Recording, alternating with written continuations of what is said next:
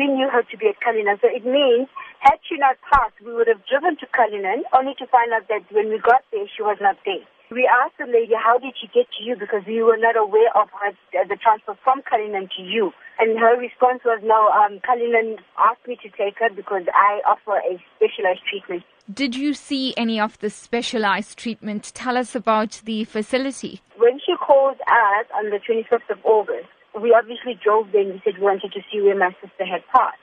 We didn't get to see the facility.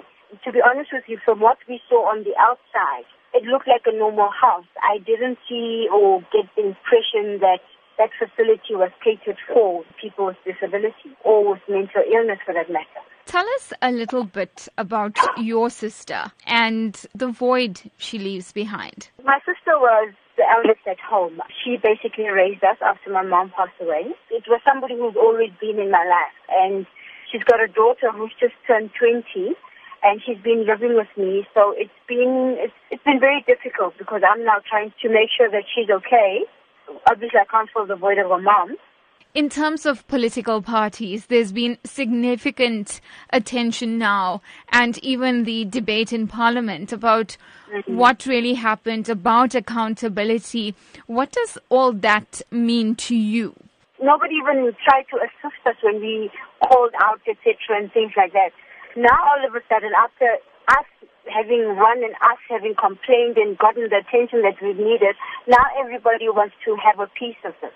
They are actually forgetting about how we are feeling, as family members, because this has been really, really hard.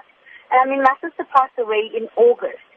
To get her body and to actually bury her was the worst experience I've ever had to go through because I had to go and get police to actually just get access to her body.